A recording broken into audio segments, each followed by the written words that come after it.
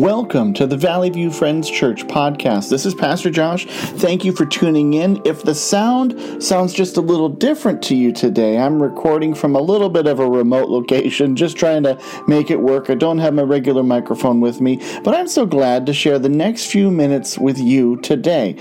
I really want to see you thrive and succeed in your relationship with Jesus Christ. At Valley View Friends Church, we like to say that we are learning how to live as God's people, reaching and restoring hearts and homes with Jesus.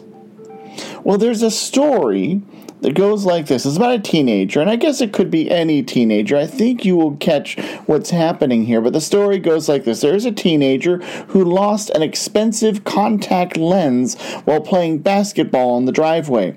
He searched and searched, but could not find the lost contact lens. He told his mother about it and shared that he had searched. He looked everywhere he thought he could, just couldn't find it, so the lens was simply lost for good. Well, his mom went out to the driveway and found the lost contact lens in less than 15 minutes.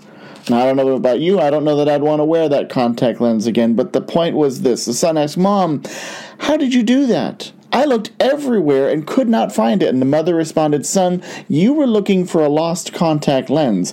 I was looking for $200. Urgency made the difference. Understanding the cost of something or the value of something, of what is at stake, can make all the difference in the world. Our text today is Romans chapter 13, verses 8 through 14, and it tells us of the importance of loving our neighbor, of putting sin off of our lives, getting rid of it altogether, and then putting on Jesus. All three of these are critical tasks for the Christian, yet all three are easier said than done. And in the center of our text is a warning. Wake up from your slumber. Salvation is nearer to you now than when you first believe. And so it's a warning. Don't fall asleep. You can miss the dawn. Well, how do you fall asleep in the Christian faith? Here's a few reasons, or a few ways we can fall asleep in the Christian faith. First is if we have a lack of urgency. I need you to make every effort you possibly can to comprehend the seriousness of salvation. It is a wonderful gift to be enjoyed. It should thrill you to be able to have access to heaven, to be able to have access to the throne room of God. And it's also a rescue from eternal death, and so that should bring you joy. We should have a sense of urgency in understanding that. In Ezekiel chapter 33, verse 11, God is telling Ezekiel to go and to preach, to confront Israel with the seriousness of their sin. And it's not that God is threatening Israel. He wants them to gain a sense of urgency of their position. And so the verse reads like this. Ezekiel 33:11 says, "Say to them, as surely as I live, declares the sovereign Lord, I take no pleasure in the death of the wicked, but rather that they turn from their ways and live. Turn from your evil ways. Why will you die, people of Israel?" God wanted them to gain a sense of urgency for what was happening. So a lack of urgency can be one reason why we fall asleep in our faith. But another reason I want to mention today is distraction. We can become distracted in all kinds of ways in our culture. There are two that I really want to bring to your attention. First, you can distract yourself by focusing on the wrong areas of importance. We can major in the minors. There are many issues in life that feel important and indeed are important, but don't focus so hard on everything that you miss what is most important. Funny little story here. There was a man who had a beautiful blonde or yellow Labrador retriever. It was an incredible hunting dog. This dog could find any fallen bird and carry it back in its mouth without even as much as ruffling a feather. One day the man took his dog hunting. He hid among the reeds by a pond until a flock of ducks flew overhead. Carefully aiming his gun, the hunter calmly squeezed the trigger and shot a duck. The dog lurched forward to find it. To the amazement of the hunter, the dog ran across the top of the pond, barely making a ripple. Lifting the duck with its mouth, it ran back across the top of the water and plunked the duck at his master's feet. Knowing that no one would believe him, the man decided to bring a friend along the next day so that he could witness the dog's amazing ability. The next day, as the hunter, a friend, and the dog waited for the ducks in the cold early that morning, a flock flew overhead. Both hunters aimed and shot, and as the duck fell out of the sky, the dog bounded after it, running across the top of the pond, barely making a ripple. When the dog returned with the duck, the master of the dog smiled, turned to his friend, and said, "Did you see that?" And the man replied, "Yeah, that dog you're so proud of can't even swim." I know it's a silly story. But in the character of the story, of what we're trying to get at, the character is so fixated on the dog not swimming that they miss the dog walking on water.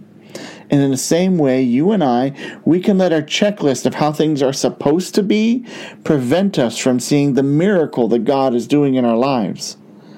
Care about the minor issues, but don't get trapped in the minor issues that you miss the miracles that God is doing.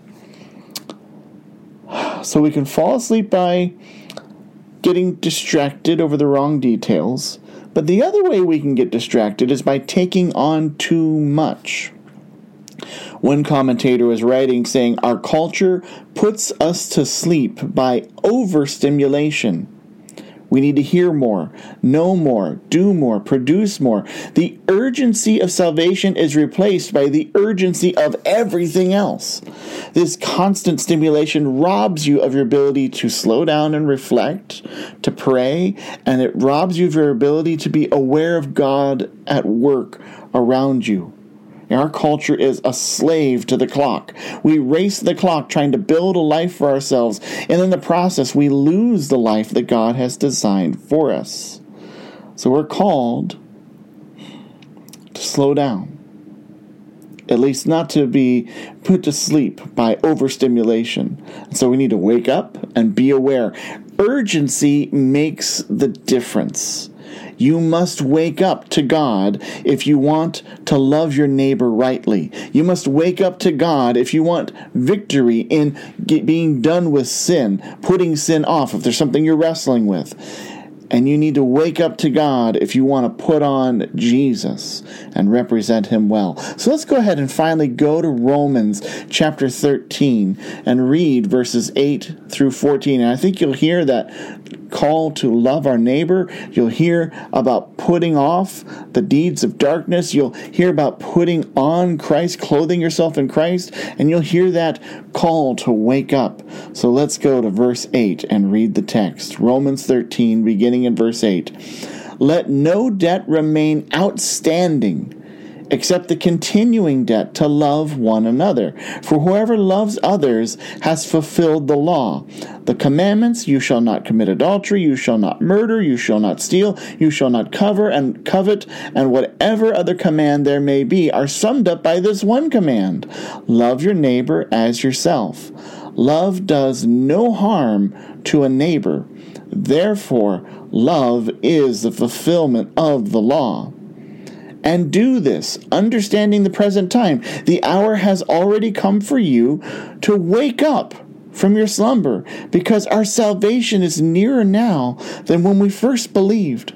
The night is nearly over. The day is almost here. So let us put aside the deeds of darkness and put on the armor of light. Let us behave decently as in the daytime, not in carousing and in drunkenness, not in sexual immorality and debauchery, not in dissension and in jealousy. Rather, clothe yourselves with the Lord Jesus Christ, and do not think about how to gratify the desires of the flesh. Wake up. The urgency of this text desires for you to love your neighbor well, to put off sin, to take off sin, to be done with it, and to put on Jesus. So I want to talk about those three ideas here for a little bit. We're going to start with loving your neighbor. And I know loving your neighbor is becoming a more and more challenging idea to preach on. Not because it's bad to love your neighbor. We should love our neighbor. I think most people agree with that. But love has been hijacked in our world today. Love has become a word that really is more about demanding approval But love does not demand. Love offers redemption. And I also have to admit, we're in times, and it's never been easy, but we're in times right now where loving your neighbors, loving others, is not as easy as it used to be. It's far easier to think nothing of your neighbor, to be apathetic, or to harbor frustration with your neighbor. It's far more human of us to see our neighbor as a source of the problem.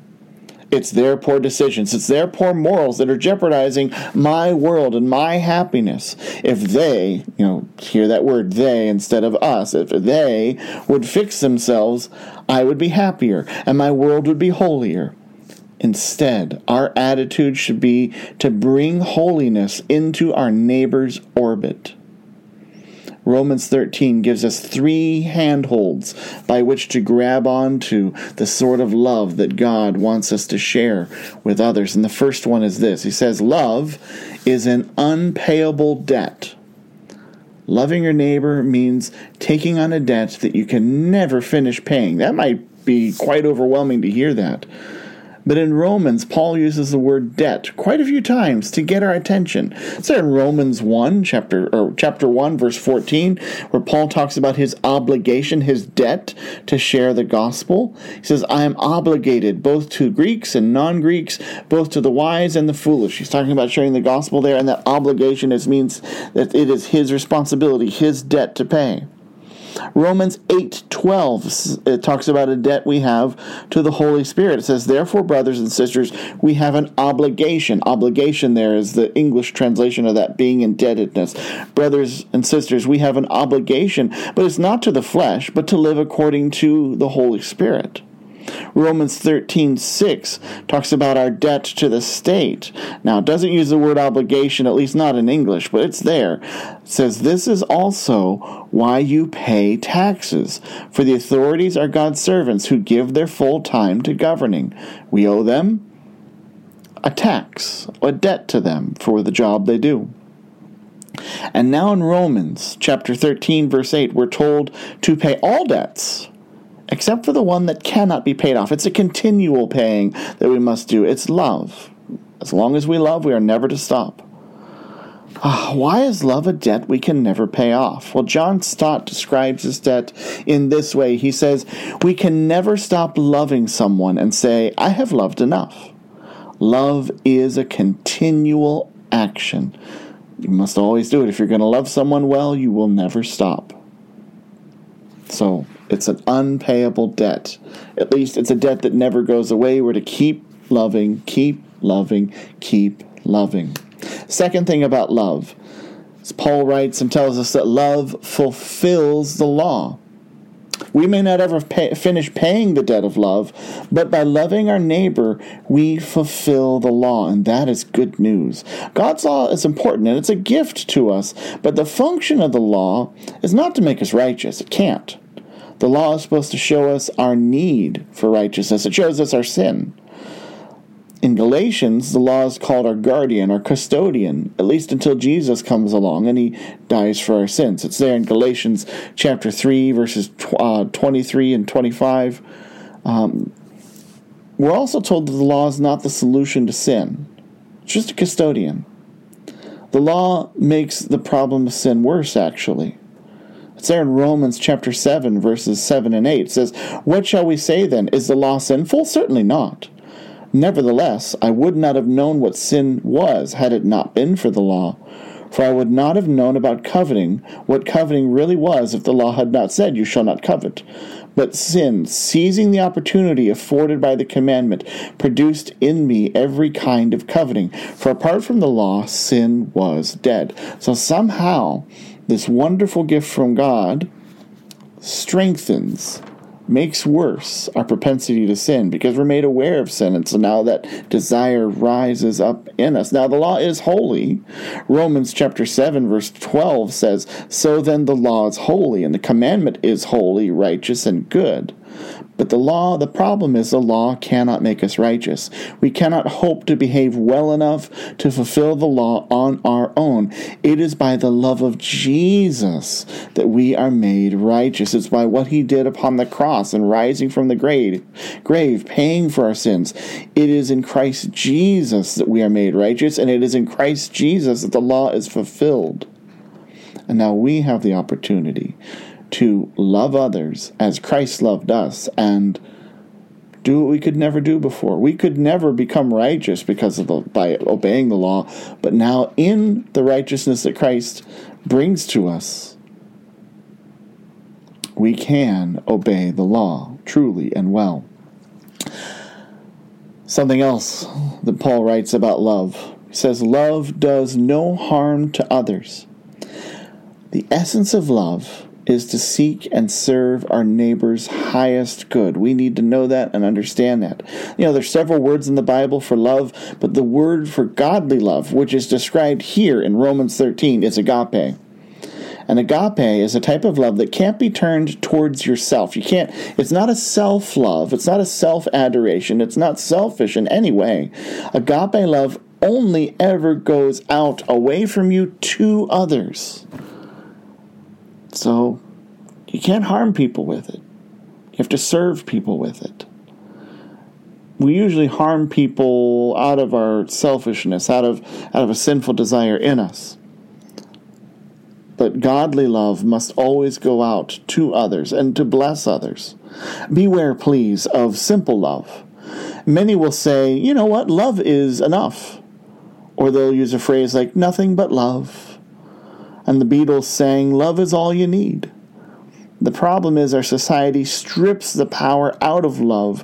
Our society claims that love has its own moral compass. It's enough on its own to discern intuitively what is right for every situation. And that's a problem because love doesn't work that way. And so again, I want to return to John Stott, who points out that Paul did not write that love is the end of the law. Instead, he wrote that love is the fulfillment of the law, and that's important. And so John Stott says, love and law need each other, at least in our case as Christians. Love and law need each other. Love needs law for its direction, to know how to love. And law needs love for its inspiration, so that it is kind and just. Most people simply think that love means approval. That you will love them if you will tell them everything they do and desire is okay. But that's not love. Love instead wants the best for others. Love wants redemption for others. And the Christian is called to love others the way that Jesus loves them. That is, that we're to be selfless, and sacrificial and redemptive. So Romans 13 tells us to love one another. It's a high calling. But it also asks us to be finished with deeds of darkness. An interesting thing about Romans 13, verses 13 and 14, that is the text that St. Augustine, one of the great church fathers, read that led him to his conversion to Christianity. It was one day while he was in Milan, he heard a voice of a child coming up over the wall, singing words, "Take up and read." Obviously it wasn't in English, but he heard the words. And so Augustine, hearing those words, decided to pick up the nearest scroll. It was at his feet, and it happened to be the letter to the Romans. It was chapter 13, verses 13 and 14. And he read those words, and it led him to a radical change away from a life of paganism and abandoning all of those dark deeds, and then he pursued living for Christ. It's a call to stop indulging yourself with sin and sinful desire. Now, yeah, I think we all know it's more enjoyable in the short term to indulge sin. The rewards of sin seem much more tangible and immediate, but the reality is that sin has no real reward at all. In fact, it's death. It's easy to convince yourself that your sins aren't that bad, but that's very dangerous. I've seen many a person who has convinced themselves that their own sin is more noble and holy than it really is, and they've also convinced themselves that God is more ordinary and flawed than he really is. That works until you stand before the throne of judgment, and then we will realize how badly we had things mixed up. This day, resolve to no longer toy with sin. Do not indulge your temptations. We are not honest with ourselves when we pursue our vices and then try to pursue holiness as well. Paul asks us to stop. Stop pursuing the deeds of darkness. And so, you today have something you need to surrender to Jesus, then do it. Give up that deed. Now, thankfully, we have a third and final command, the best one. Put on Jesus Christ. It is a lovely command, because you can only truly love your neighbor when you have first put on Jesus Christ in your own life. And unless you put on Jesus Christ, you can never put off or be done with the deeds of darkness. So if you want to learn how to conquer and be done with the sin you've struggled with your whole life, put on Christ. It starts there and it ends there. Truly putting on Jesus and surrendering to Him. If you want to know how to love your neighbor well and in the best way possible, you have to put on Christ. There is no other way. In addition to what we've read here in Romans, Galatians speaks about putting on Jesus. It's Galatians chapter 3, verses 27 and 28 says, "For all of you who are baptized into Christ have clothed yourselves with Christ. There is neither Jew nor Gentile, neither slave nor free, nor there is male and female, for you are all one in Christ Jesus." We've clothed ourselves in Christ. There's several other scriptures in the Bible that describe putting on what is good. I want to share a passage from Colossians 3, and while it does not say put on Christ, I think you can hear in the words what it looks like to be clothed in Christ. So here Colossians chapter 3, verses 12 through 14. "Therefore, as God's chosen people, holy and dearly loved, clothe yourselves with compassion, kindness, humility, gentleness, and patience. Bear with each other and forgive one another if any of you has a grievance against someone. Forgive as the Lord forgave you, and over all these virtues put on love, which binds them all together in perfect unity." I think you can hear echoes of Romans 13 there in Colossians 3. Janet Williams writes about putting on Jesus, and she says this: "Putting on the Lord Jesus Christ involves an agony of putting off the self first. And even once we've done it, we will have to redo it continually, because it does take a continual surrender to say, Lord, I'm putting down, I am no longer going to champion indulging the sin of my life. That's stuff I love so much." And it does us no good to try to put on Jesus if we're unwilling to let go of our sin. We've got to surrender it to Him and confess it to Him and let Him be Lord. Because that's what it means to put on Jesus Christ. We put on Jesus Christ when we submit to His sovereignty and call Him Lord. We put on Christ when we become sacrificial as Christ is.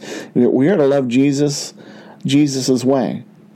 We're to love the way that He loves, and that's a way of redemption, and that's namely through sacrificing ourselves to redeem others, to help others, to bless others, to point others to Jesus. What does it mean to put on Jesus Christ? It means that we consider ourselves sacred or holy, that we are to live separate and set apart for God rather than for our own whims.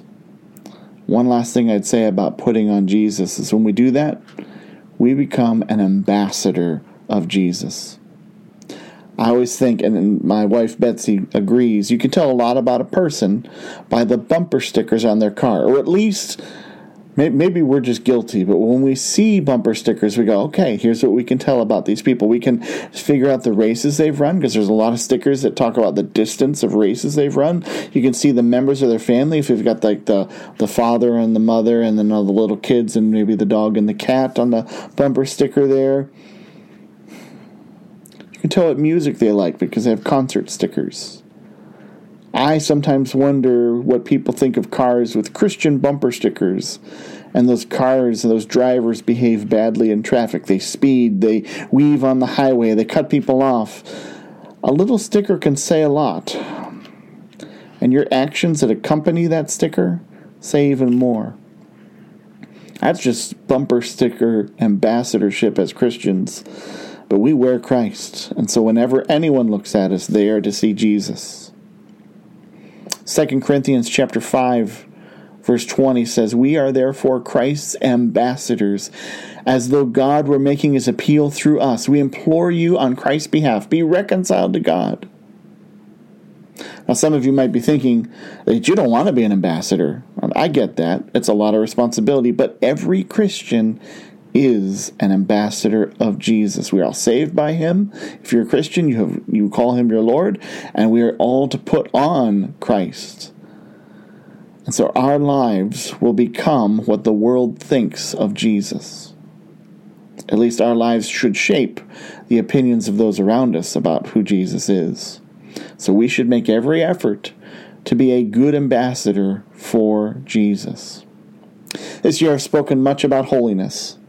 From the Christian holiness as a regular decision to be set apart for God, for all kinds of reasons we've talked about holiness. But Romans chapter 13, verses 8 through 14 tells us at least some of what that holiness looks like. It says that you will love one another. You will remain alert and awake in Christ. You will drop once and for all the deeds of darkness, and you will put on Jesus Christ.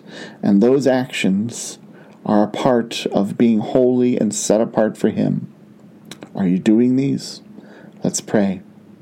Lord, wake up your church. Help us to love others and love them as Jesus loves others. Holy Spirit, show us the ways we have harmed others, and convict us to change our ways so that we would love them redemptively. Lord, help us to take seriously the call to put on Christ, that we would always remember that the Christian is an ambassador of Jesus wherever they go, wherever we're seen. I pray all of this in Jesus' name. Amen. Go with Jesus.